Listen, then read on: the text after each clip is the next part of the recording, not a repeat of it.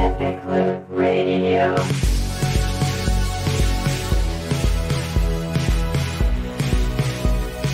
Epic Loot Radio.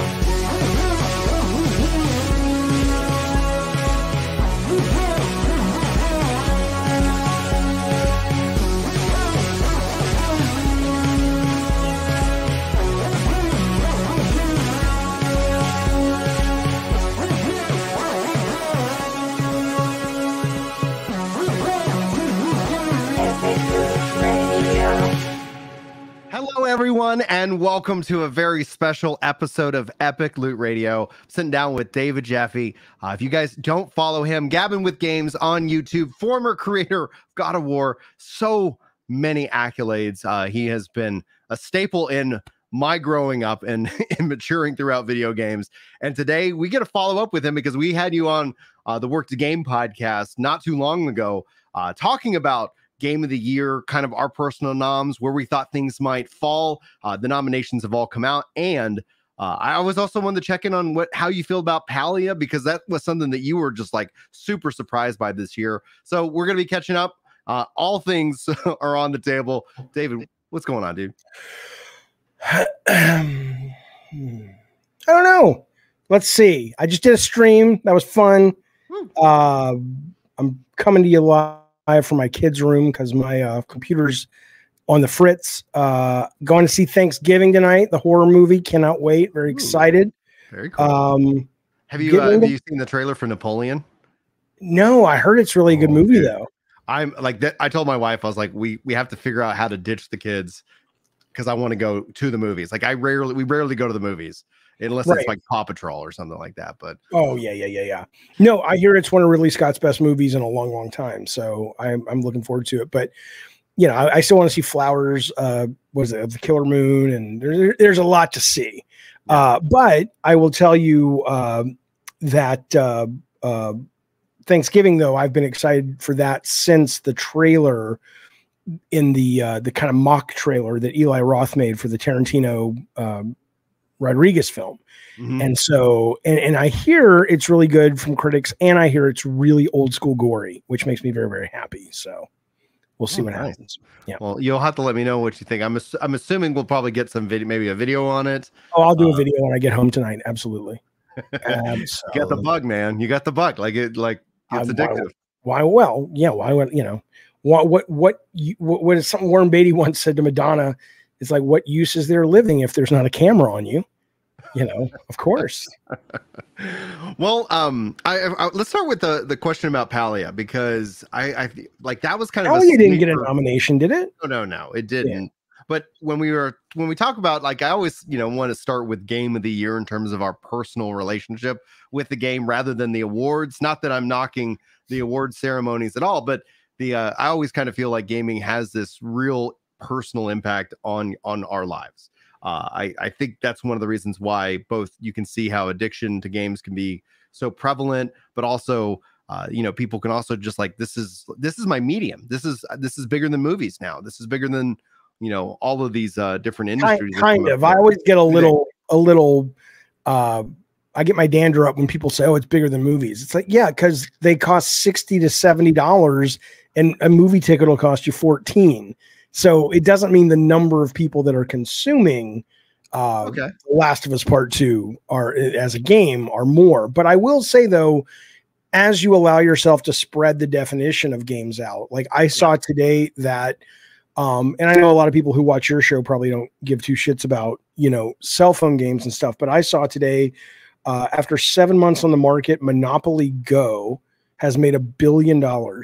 And there was also a game, like a match, not a match game, but like a find the object game from Germany. And that just crossed the $1 billion profit threshold. So games may very well be bigger than movies if you throw all that stuff in. But a lot of times they'll talk about it on the console. And I'm like, nah, I don't know about that.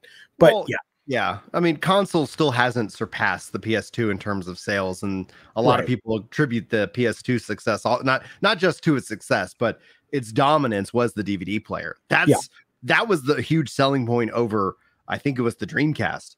And I remember I loved my Dreamcast, and they were like, it's some kind of hybrid DVD And it's like you go back in time and you're wondering, like, man, Sega, if you put a DVD player in this, I think you would have ended up seeing a much broader, adaptation, because you launched before the PlayStation 2.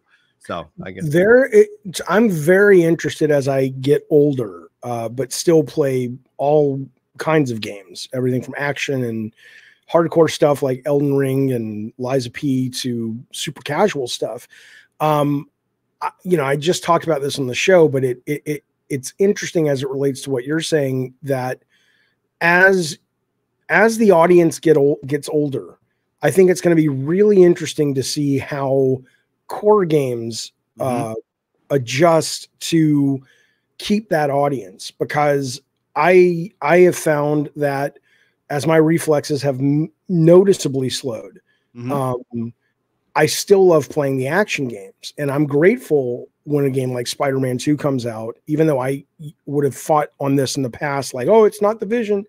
And they add like a little button you can push. I have it on the D-pad pushing left, and it slows the game down anywhere from 50 to 60 to 70%, or 30%, 30 to 40, 50. And I use that from time to time when I'm like just totally surrounded by enemies and I can't track it all. Right. But I'm still getting the Spider-Man experience. I don't feel like it's easy mode. So it's really interesting to see whether it's that or these super casual games like Monopoly Go that in 7 months made $1 billion. It's really interesting to watch how the design of games is adjusting, because people my generation, we came up with video games. It's not like my parents where it's like, what's this thing? A video exactly. game? My parents were freaking out. Like, you're not going to be able to get a job. Like, what are you doing? What are you talking about? Right. And then there was a sketch, and it was about like a guidance counselor talking about like all the bad advice. Like, looking back at it now, it's like, what do you mean you want to play video games? You'll never make any money. It's like Ninja makes $30 million. Like, it's like, you know, someone signs, all this money playing video games. It's like, oh yeah. And it was just like, I think it was, I think Jason Long, or man, I forget. Darn it, I butchered it. But comedian, he's awesome. I'll see if I can include a link in the show notes. Okay. Just because he's so funny. Ryan, it's been really cool to kind of go.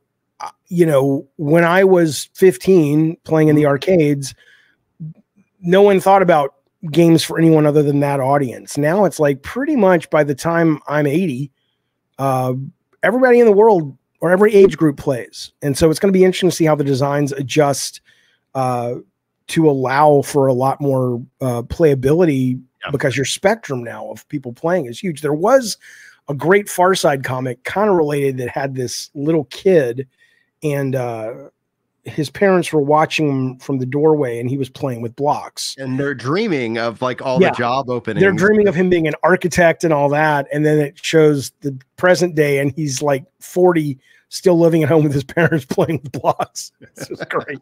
So, it could go that way too. Who knows? Who's to say? You never know. I get everybody. Yeah. Different strokes, different folks, different life decisions.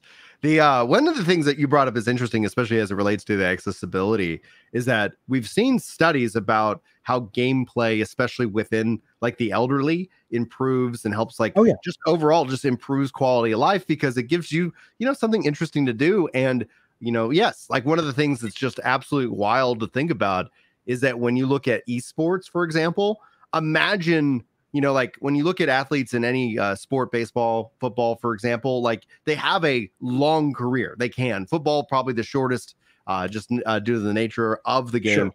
But beyond that, competitive gaming is even shorter. Like you peak at 22, because after that point, then all of a sudden your reflexes start slowing down. So it's wild to me to think that while my son is only 5, that like in 10 years, like he could, like if he wants to be like an esports, gamer, it's like you got a window, and it's tightly closing.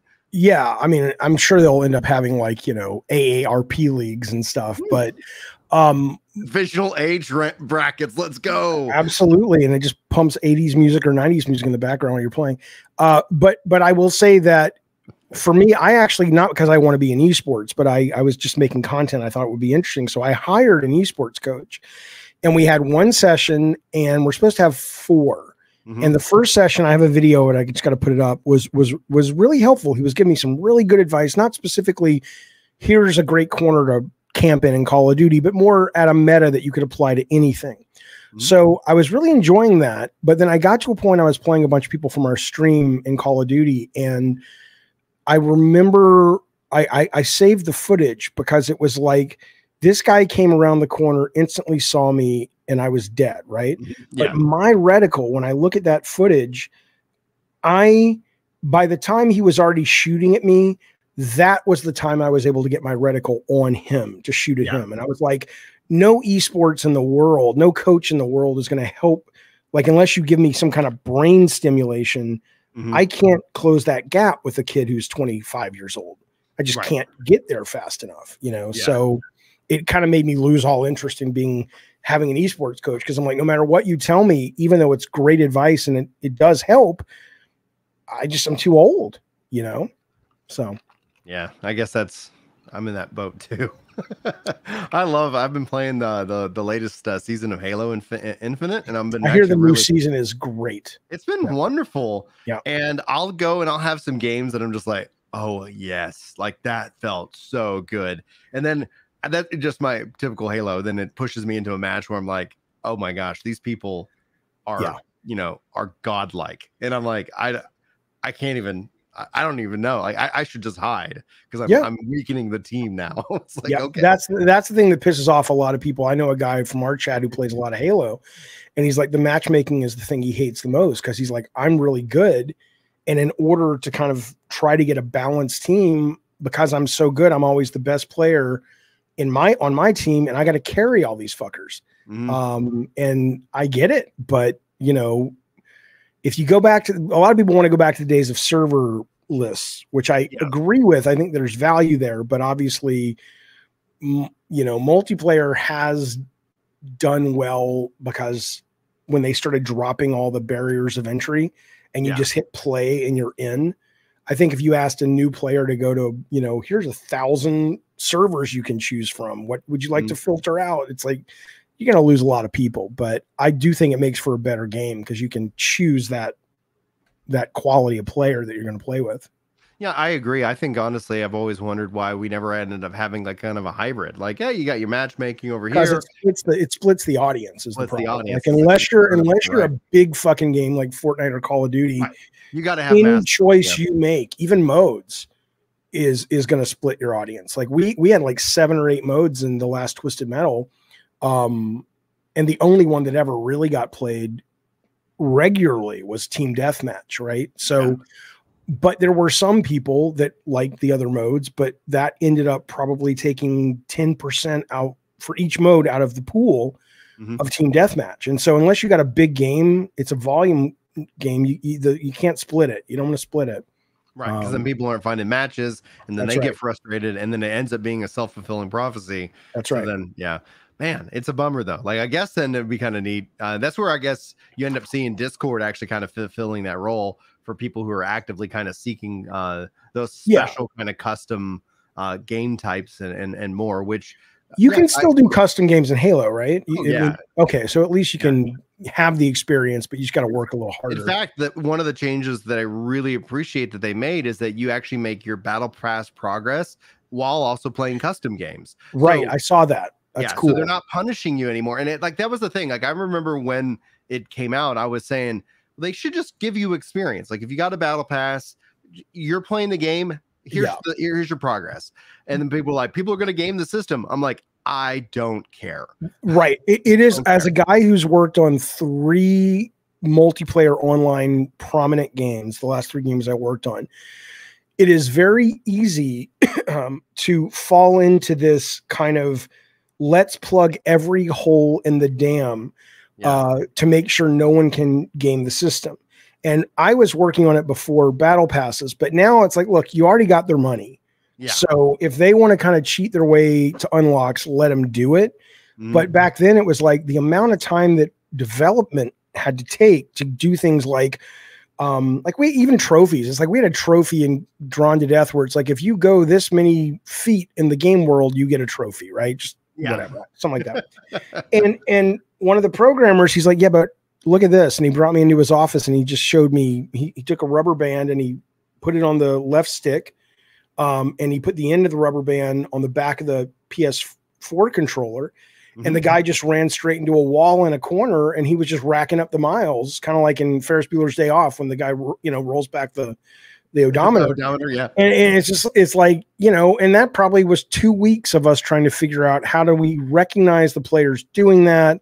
And then how do we not let them accumulate trophy points? And now it's too much work. Someone's always going to find a way. So better to focus on the big stuff, Well, I got a question. I wasn't prepared to, or planning on talking to you about this tonight, but you bring up something, especially with development time. How much do you think that AI is going to have an impact on game development over the course of the next, decade? Because massive. We've seen so many layoffs already, and the layoffs aren't necessarily right now coming because of AI, though. Right. But there is, there's two ways to answer the question. There's to answer it as a caring human being. I think until we get something like universal base income and have a little bit more of a social safety net, I worry about a lot of these changes. But the transition's going to end up being really rough. Yeah, because I was telling my dad, I was like, you won't see truck drivers. Like, there's going to be a point where here in the near future, there's no truck drivers. Like, it's just. Kids will watch Smokey and the Bandit and go, what the fuck is that? But yeah. So, I mean, personally, as a human, I feel for the loss that's going to come. And that's in every industry, not just games. Right. But as someone who loves games and has made games, it is going to be delightfully wonderful, because it doesn't mean, a lot of people get confused. And there is some truth to the fact that you won't even need designers, and people like to sort of romanticize the creative process and go, there's no soul. Shut up.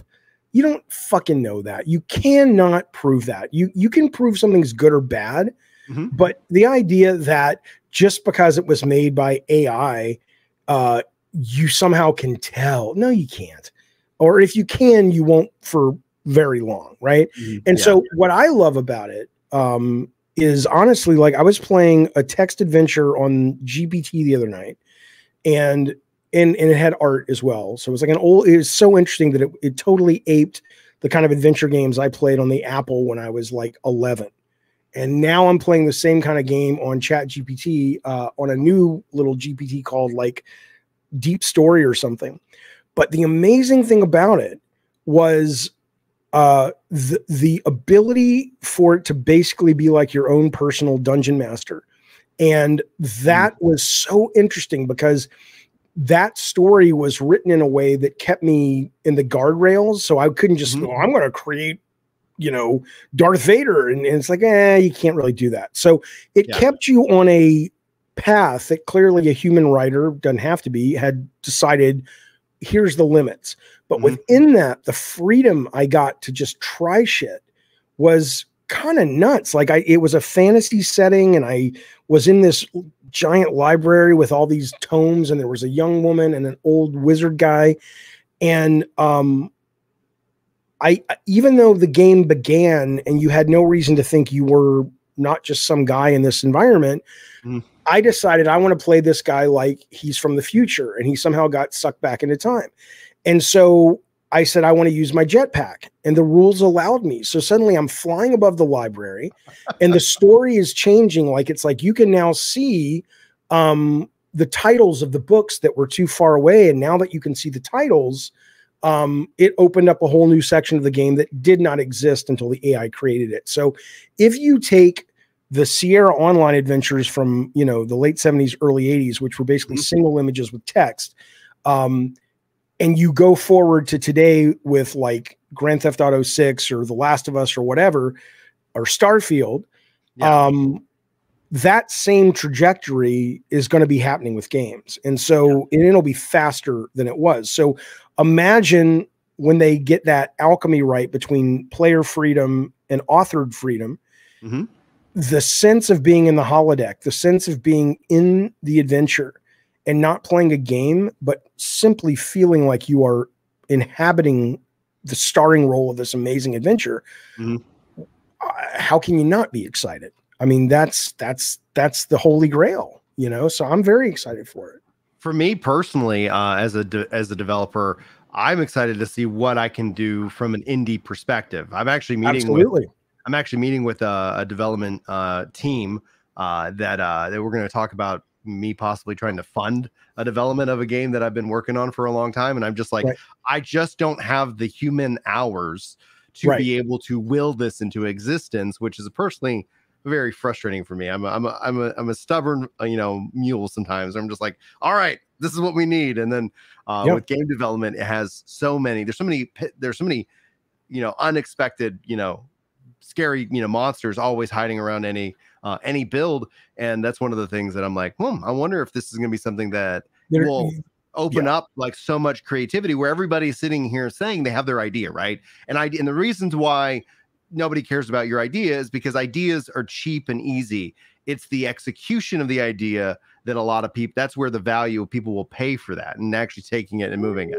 Okay, go ahead, push back. Well, I understand that logic, and I think there's very important truth to it. But I think something like Fortnite Creative with Unreal 5 or Roblox or PlayStation Dreams kind of proves a little of that theory that has been sort of very well tested for millennia, probably, but certainly for the last century, proves that theory a little off. Because what do you see mostly when video game development is democratized more and it's easier to make? You start to see the same kind of shit you see with writing. The minute anybody can buy a notebook, anybody can buy a pencil or pen and write the great novel that they want to write or whatever. Most of it at best is fan fiction, right? So if you go into Dreams or whatever, it's a lot of, hey, I made Mario, or I made a Sonic game just like Sonic, but it's my own level.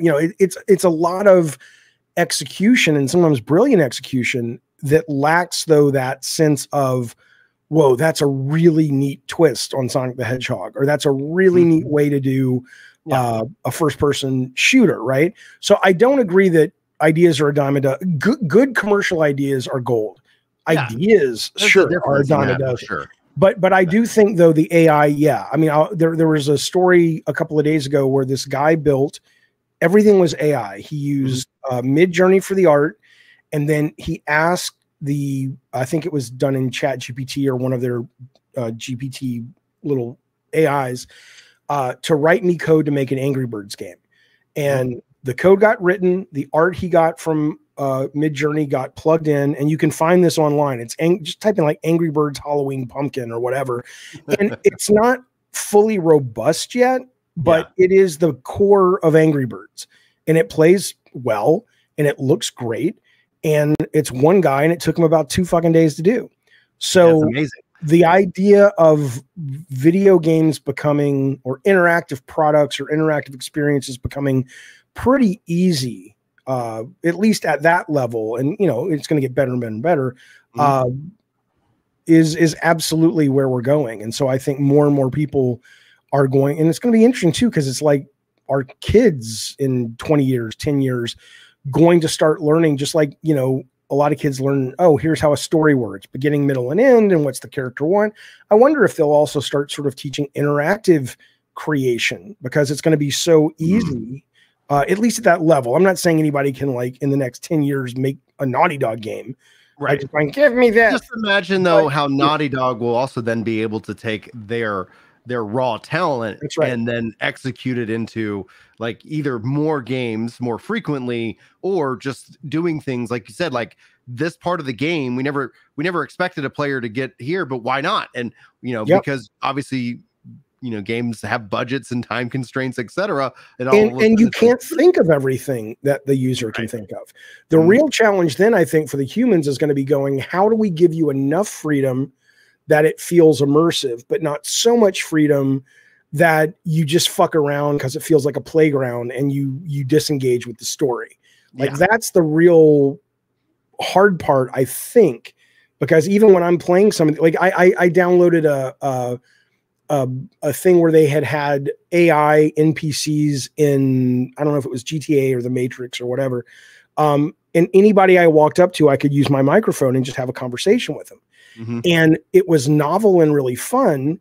But unless a lot of those NPCs are designed and created with the intention of to keep the story moving, you end up in this thing that it's like, you know, GTA is happening all around me, but I'm having a conversation with this guy about his favorite Taylor Swift songs.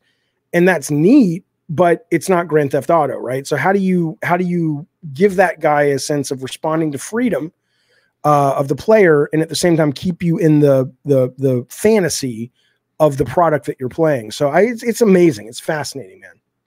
Yeah, it's going to be an incredible decade just to see what all comes out of it. And your points on, especially on universal basic income, I think that's at least something that I think needs to be tested out more, and definitely I don't know if you've done research. Every test they've done in America right has been positive. Yeah. My view of America is like, we've got 50 laboratories. Let's right. see what the system is. And but you know, then it's going to be, you know, the 1% doesn't like it. They don't want it because have to suck it up, because at some point, well, like, but they control a lot more than they should, right? They control plenty, but it's the consuming and et cetera. Like, if there's nobody to, if the people can't purchase said product, like, that is you're right. Everybody gets screwed at that point, right? Yeah, but then they'll be like, yes, but we don't want you to quit your shitty fucking job, because, you know, I mean, I literally heard, I don't want to get political here, and I won't tell you the party they were. You can guess the party they were in, but I literally heard this high-ranking Congress dude talk about the value of anti-abortion legislation is that it creates more workers.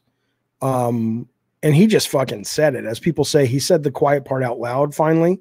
Yeah. You know, so even, you know, universal base income, I think, is going to be a hell of a fight, because if you have enough of a cushion that suddenly the man can't control you by dangling homelessness over your head, suddenly they no longer have the level of power that they would like to have to force people to work for shitty wages to do their shit that makes them rich.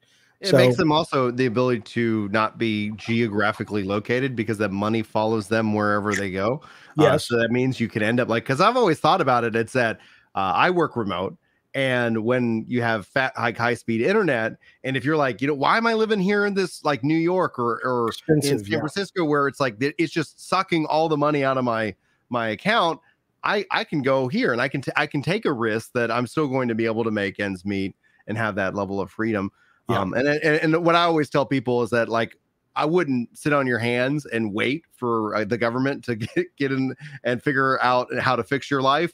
You gotta fix your life. You gotta get out of debt. You gotta, like, because one of the things that is just killing us right now individually is like the over $1 trillion in credit card debt.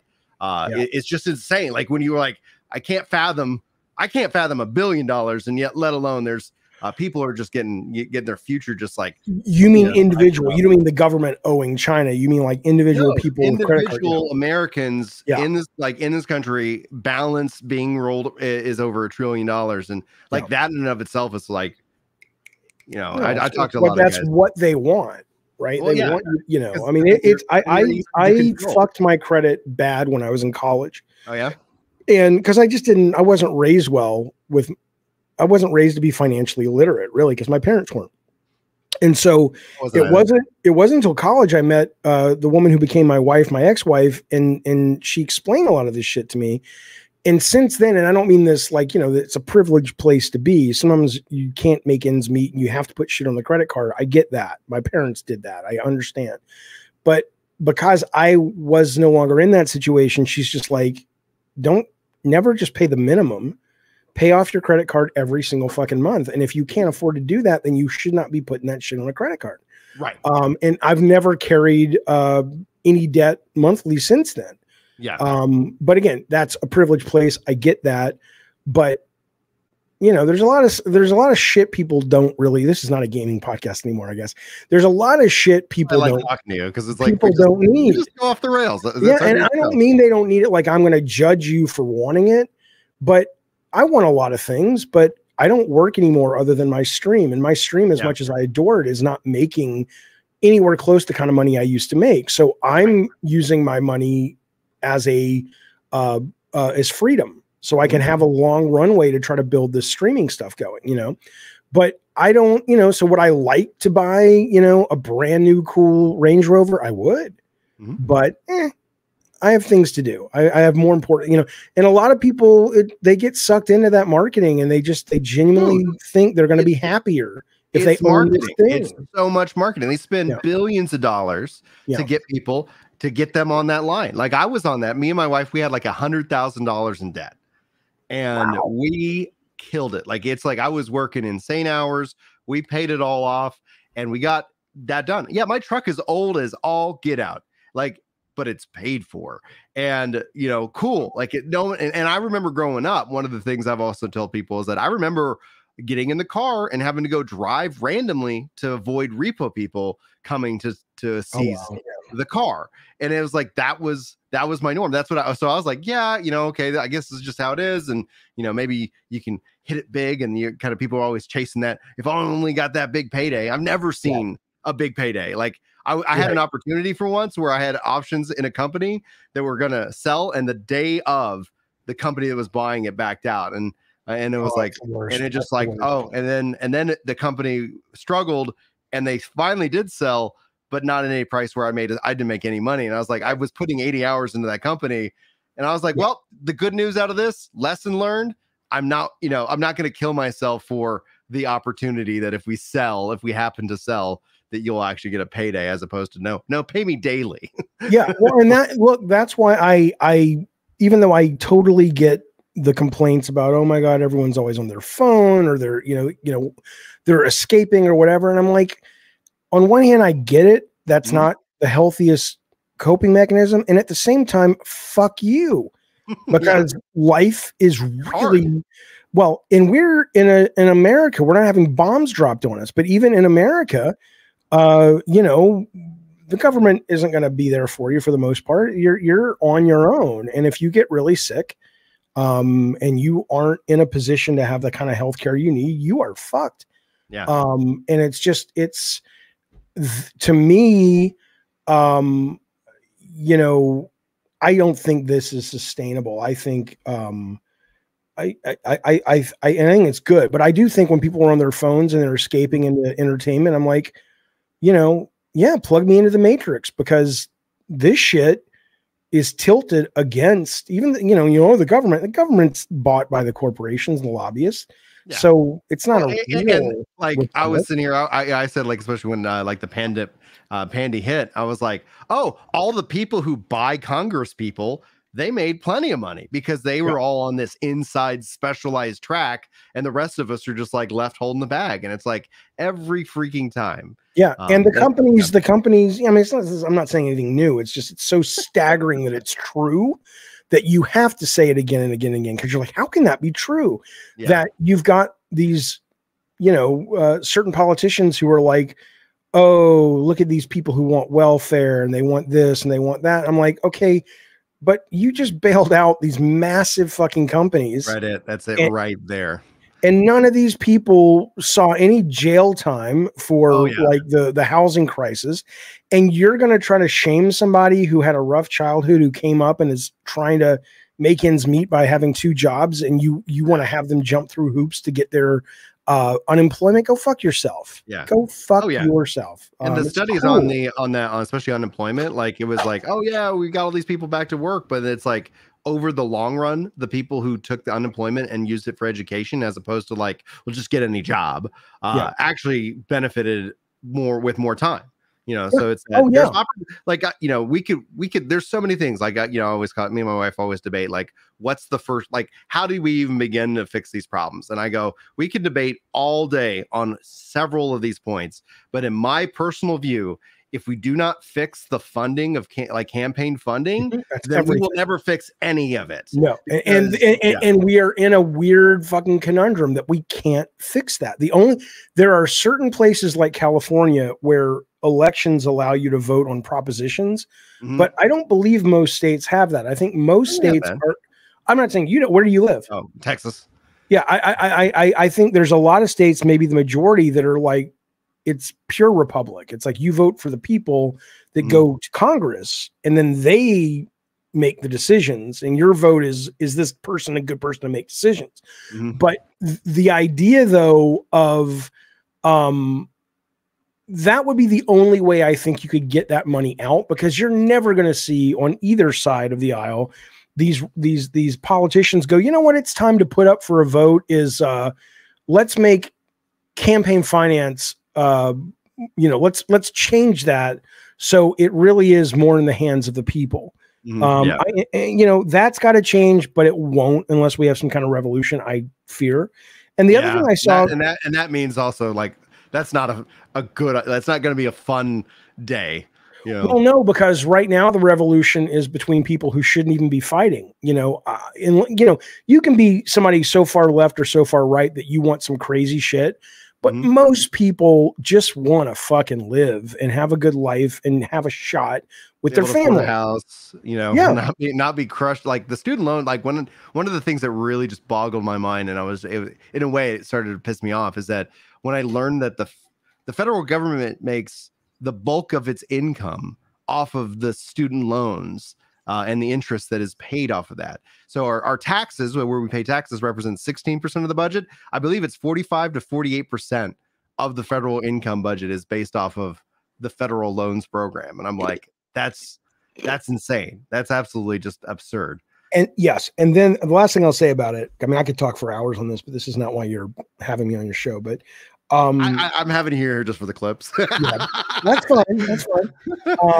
I was worried about the audience, though. I'm sure I'm not looking at the audience tonight, but I'm assuming someone like, what the fuck, guys? No, everybody seems to be on board. Starfield Game Club. We do things differently over here on Ginger Prime. Like, we talk games, and occasionally we get like political. Everybody gets like all, and they unsubscribe, and then eventually they come back. I mean, all right. So, I mean, what I was thinking about is now I lost my train of thought. Hang on.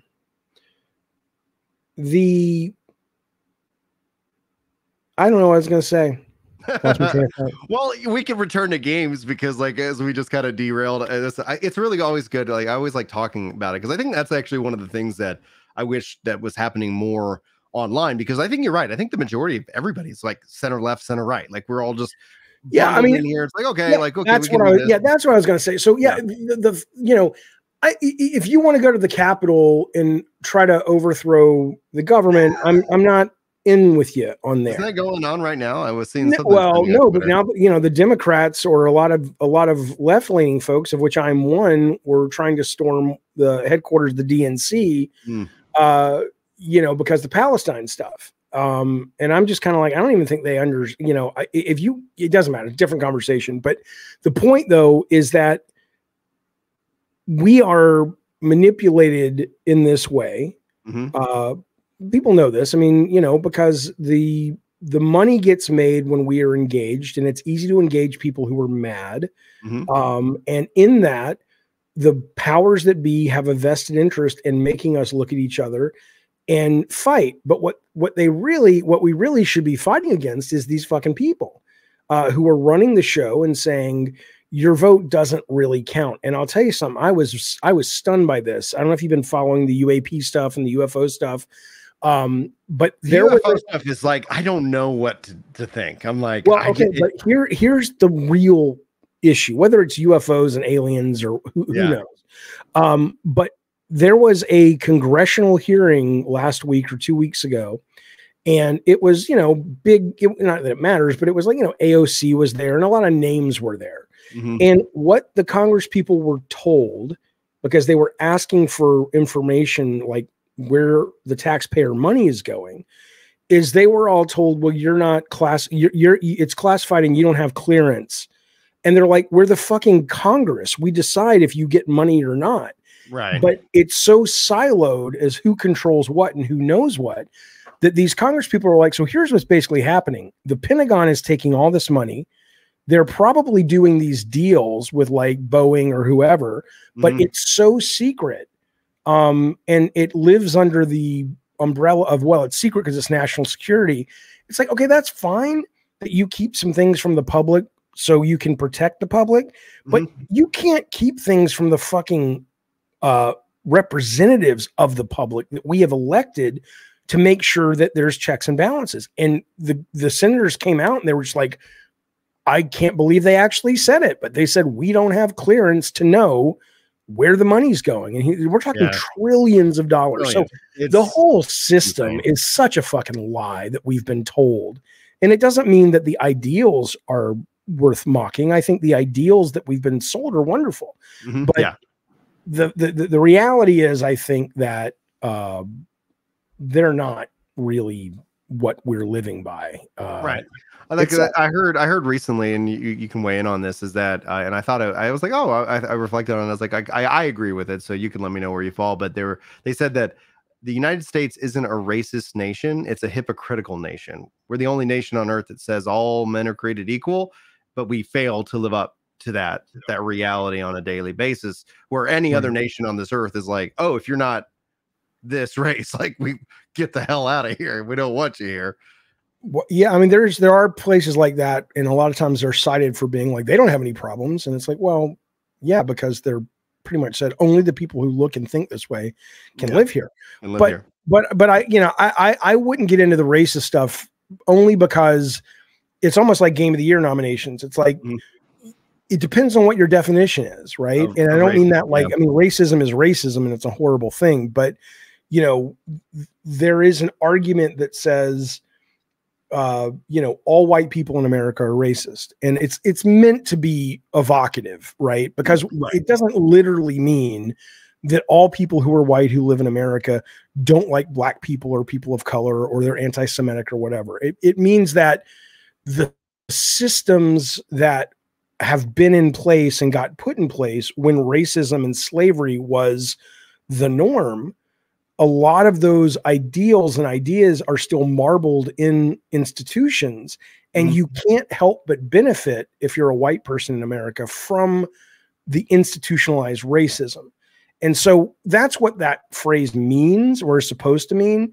But, it's kind of like defund the police. It also seems like it's meant to piss people off. Yeah. And it's like, I think it's an important point that ended up getting lost because it was framed so, and that's the duality of the language, right? Like that's how it kind of gets people tripped up. It's like like some language of it sounds like, oh, this sounds great, but then the practice of that said language ends up being, you're like, oh, and that's, I mean, even outside of the politics, we see that within game development and more. It's like, hey, we thought this was great, but in practice, it didn't work. Right. And we've seen developers, and that's where like, I got you for another like a little less than 20 minutes before you got to get to your movie. Like let's say Star Citizen, for example. Have you followed that game at all? I mean, I've followed it. The guy who directed God of War Ascension is a big designer on that game now, but I tried to download a thing and play it, but it was so, because somebody was like, dude, once you get past the learning curve, it is so awesome. And I believe that. But the learning curve, I was so overwhelmed with choices and menus and all this shit at the beginning that I'm like, I don't have time for this. So I know what it is. I'm familiar, but I was like, fuck this. I don't have time. You should try to stream it now that you're a content creator, because I just recently stepped into it this last month, and it's been really helpful to have people backseat help me through the learning process. And it ends up being something I'm like, this is insane. I just watched the recent Star Engine demo, and I'm like, holy, no effing way. Like this is something we've only like, I'm like, I can't fathom the effort and work that they've been working, and to be able to pull this off and have experienced it myself, going from the planet, right, no loading screens and so much more. It's what people thought Starfield was going to be, I guess. Dude. So how do you fall on Starfield now that it's been out? Oh, I loved it too. Wow. Yeah. But do you feel that it deserved a Game of the Year nomination with everything that was listed?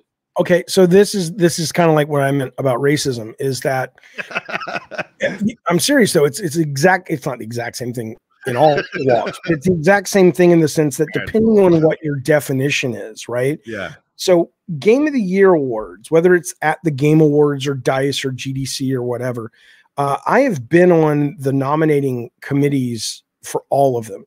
Right. So I was on the nominating committee for like Game of the Year and Best Game Design for DICE. Right. So I'd get a big box of games, and, none of us played them all. None of us finished most of them. We still got a vote. We still got a seat at the table. Right. So if you were talking about a game awards that is in a vacuum, that somehow takes the wisest views of the video game medium, and you also marble that with sales, and you marble that with reviews, and you're like, every year this is the recipe to get to that definition, then I think you can have an actual conversation about Game of the Year. But the problem is, you know, like Keeley's Awards, which I love the show. I think it's a great show. It gets better every year. Every year it gets better. Big fan of that guy in terms of what he's done. Crazy hustler guy. Good dude. But the awards themselves, there's no evidence that everybody has, you know, there are so many games that I saw people on my stream today going, well, it's crazy they didn't put BattleBit up. Now, I don't even know if you know what BattleBit is, but BattleBit is a huge phenomenon in PC gaming, which is basically a phenomenal shooter, but it all looks like Roblox, right? So it's really inexpensive to make, comparatively speaking. Okay. But if you can get over that visual hump, it's really great, well done, competitor to Call of Duty, Battlefield, blah, blah, blah. Okay, cool. And the number of people on the nominating committee who played it, let alone knew about it, and that's not in the conversation. The number of people who played Dave the Diver, or the number of people who played Sea of Stars, are dwarfed by the number of people who just played or knew about the big stuff, right? So you're not really talking about, like, a lot of gamers and content creators will talk about, like, was this snubbed? Is this a good list? Blah, blah, blah. It's like, it's not, it's bullshit. And I don't mean that the show is bullshit, but you know, if there are ways they could fix it, but that's that, you know, the show's a great show. There's trailers. Yeah. DICE could fix it. They don't. DICE, you would think, because it's game developers, would have more desire to make their award the real one that really is they can defend. This is. But I remember I had Keeley on my show for an interview, and he was. I mentioned him. I said, "There's just some weird categories." She's like, "What?" I said, "Well, you're mushing together game director and game design, and those are very different things." Mm-hmm. You know, Tears of the Kingdom should definitely get, in my opinion, game design, but I don't know if it should get Game of the Year, right? But that award is just these two things that if you don't know the industry, if you don't know how it works, are very disparate, and they're smushed together. If you look at the definition for art direction, best art direction, it literally could be 4 different things depending on what you take. It could be the most technically advanced, the game that has the most, I don't know how creative art style. They threw animation in there for some reason. So now I mean, think about how dumb that is. That animation is now wrapped up with creative visual vision and technology of making something look good. And that's all one award, right? So are you basically saying that the most photorealistic game is the best art direction? Right. Or are you saying a small little indie game that just has a really cool look that we've never seen in games before that also is... I think about Wind Waker, right? Like when they first showed off Wind Waker when I was a kid, I was mad because I was like, we're not Nintendo. We don't want to be oh, this is the kid stuff. It was like, they showed us really cool, kick-ass looking Link. Right. They brought out this, but then when I look at it over time, I'm like, that is one of the incredible art decisions and directions. Right. But again, the bigger point though, is that none of this stuff is really curated and cared for. And again, with Keeley, I get it, because his show is like, look, it's a show first and foremost. So the bigger games that are fighting, the better for me and marketing. And the more trailers I have that get you to stick around in between the awards, the better for the show. And lo and behold, he's absolutely right. If you look at the scale of viewers increasing every year, it's just an insane increase in people interested in that show. So I don't begrudge him what he's doing, but certainly I would like at least gamers to go. I mean, arguing about the Game of the Year nominees in other than just having fun with it and actually trying to have a serious conversation is probably the equivalent of, I'm trying to think of a good analogy, but it's probably the equivalent of trying to say, I don't fucking know who had the best sex this year. Right? I mean, because you can't quantify it, and everybody has a different opinion about what that means. What do you mean by best? You know, right. It's like, you know, I hate my wife. Do you mean I didn't have to do it all 12 months? I did. You know, I don't know. It could be anything. I'm just saying that it's like, I wish gamers and content creators, and again, content creators are like Keeley, right? It's like, look, this drives revenue. People come here because they want to fight over it. So I'm not gonna lift the skirt and tell you that it's all bullshit, but I fucking will, because I can't stand it. But you'd think DICE should be doing better, because they do represent the game creators. And again, man, I've been on their nominating panels. You don't have to finish the games. You don't even have to play them if you don't want to. And you can still vote for this shit and say, I was on a nominating panel for best director. Literally, we had big names. I won't tell you who they were, but back when I was a big name in that industry, they were the other big names that were big in that industry.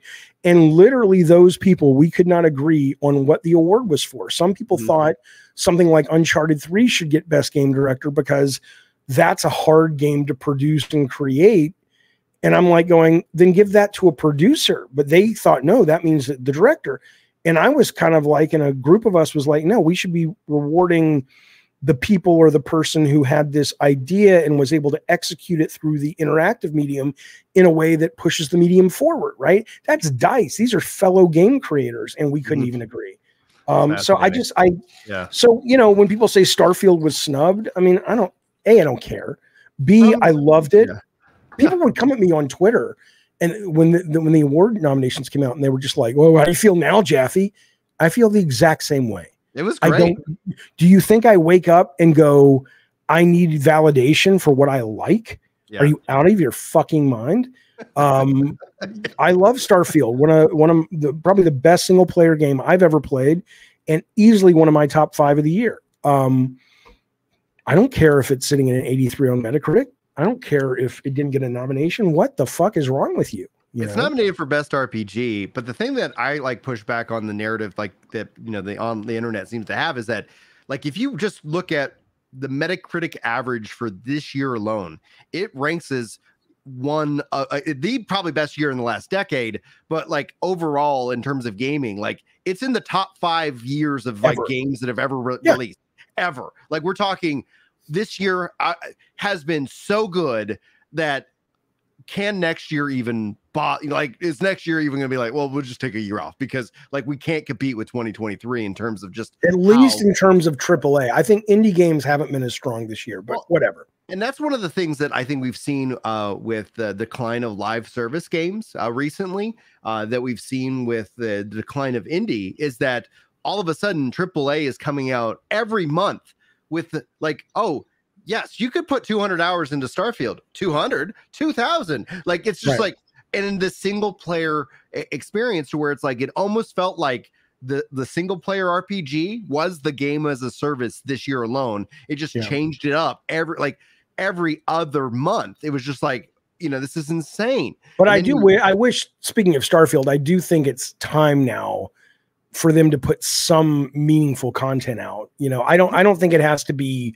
DLC story missions every month, but it would be nice to have events. It would be nice to be like, you know, there's a planet that celebrates Halloween better than any other planet. And, you know, for this month that we found that on the map, just something that kind of keeps it, living.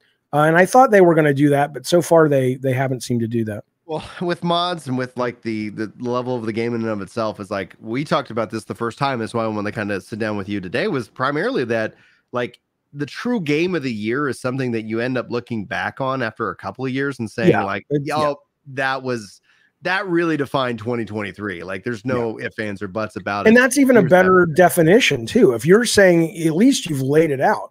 What is game of the year? Oh, it's the game that defined gaming in that year. Yeah. Okay. Then you can kind of go, okay, at least we have some parameters to work with now. Right. So then you can look at something like Bloodborne and go, well, was that a better game than, I don't fucking know, Bloodborne came out in 2008 or something. Was that a better game than Angry Birds? I know those are different times. Of course. But if the definition is what defined gaming this year, Angry Birds would get it that year. Yeah. Because everybody and their fucking mother was playing Angry Birds for a time, or Wordle would get it. Right. Yeah. And I'm not saying that's the definition we should use. I'm just saying that at least you have applied some criteria to it that is meaningful, you know? We got a question from chat now directed towards you, so I thought I'd give you the opportunity to answer this if you want. By the way, Jaffe, I got a question for you about gaming and your history. I think I remember a long time ago that you said God of War was once pitched to Microsoft. Is this true? No, not at all. God of War, I mean, I worked for Sony, so I knew there was a slot coming after I finished Twisted Metal Black, and the team internally was wrapping up Kinetica. And so I knew that I was going to get to work with that team after Kinetica. And so there was never any idea of pitching the game to anyone other than the powers that be within the Sony structure. And I think we started with 3 game ideas. One was a first-person open-world horror game called Dead Man. The other didn't really have a name, but it was kind of inspired by Castle of Cagliostro, the Studio Ghibli film. And then the other was called Dark Odyssey, which became God of War. And so that was all internal. There was never a concept of we didn't need to pitch because it was a Sony game from the very beginning. So question you then, as we wrap up, what is your personal game of 2023? I mean, I don't know yet. I need to think about what the definition of that is. The game I've played the most is probably Marvel Snap. So is that my game of the year? I don't know. You know, I loved Call of Duty Modern Warfare 2 multiplayer. Is that my game of the year? You know, so it's just like I don't know what it means anymore.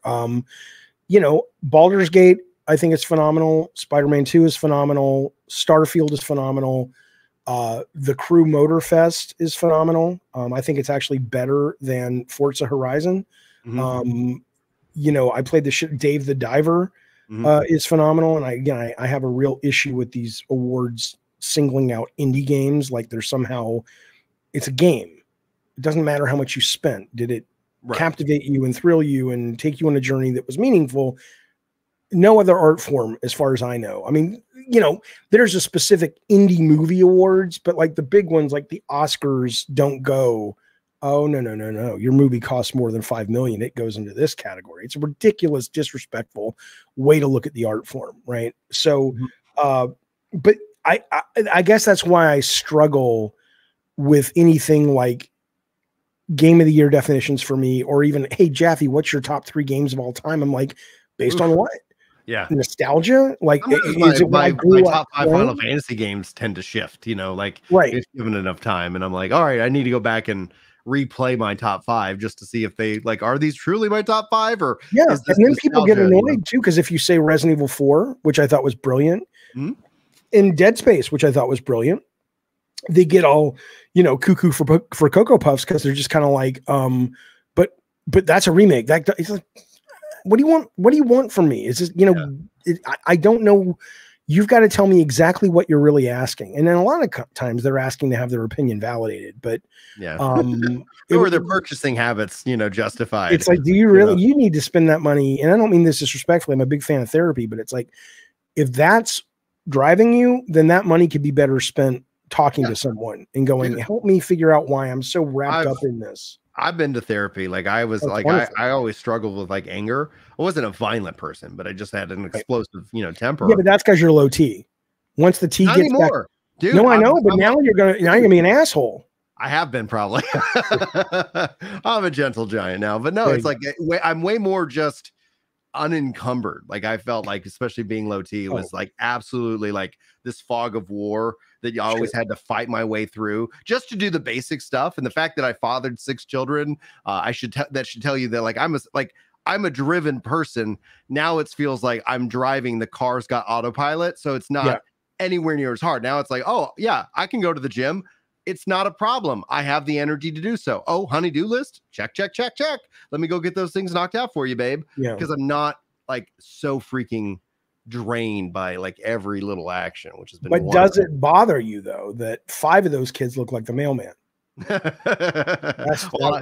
that's why I also deliver the mail. I see. Come on, baby, I got a package for you. Got a package, yeah. It's big. Please tell me it is. Tell me it's big. Oh, it's big. All right, man. Where can people find you? You can find me. I stream often. I'm trying to get on a schedule. My fantasy is 5 days a week at 2:30. I like you said, there's kids, there's family, there's so it never always works out that way, but that's my fantasy. But you can find me at David Scott Jaffe on Twitter, and you can find me on YouTube at David Jaffe Games. And yeah, I'm on, and we have a Discord, I have a stream, I make videos, I'm easy to fucking find. So if you're interested in my brand of idiocy, please come visit me in the digital space, and we will make tacos and maybe have a baby. There we go. I love you. His links are in the description below. And for those who are keeping score, the comedian's name who I forgot, he's a part of the Boys Cast. So I'll make sure I try to include, see if I can't find that sketch that I mentioned earlier in the show, and put those in the show notes and more. So thank you guys all so much for being here. We're going to go ahead and wrap up. And I saw a couple of people in chat saying, like, when's part 2? We'll let you know. Maybe we'll do part 2. Always, I could talk for hours. Just I got tickets to the movie and I can't wait to see it. So I got to get ready and go. All right, guys, we're gonna send David to the movies, and we're gonna wish you guys all the absolute very best. Thanks for tuning in, and we will see you next time.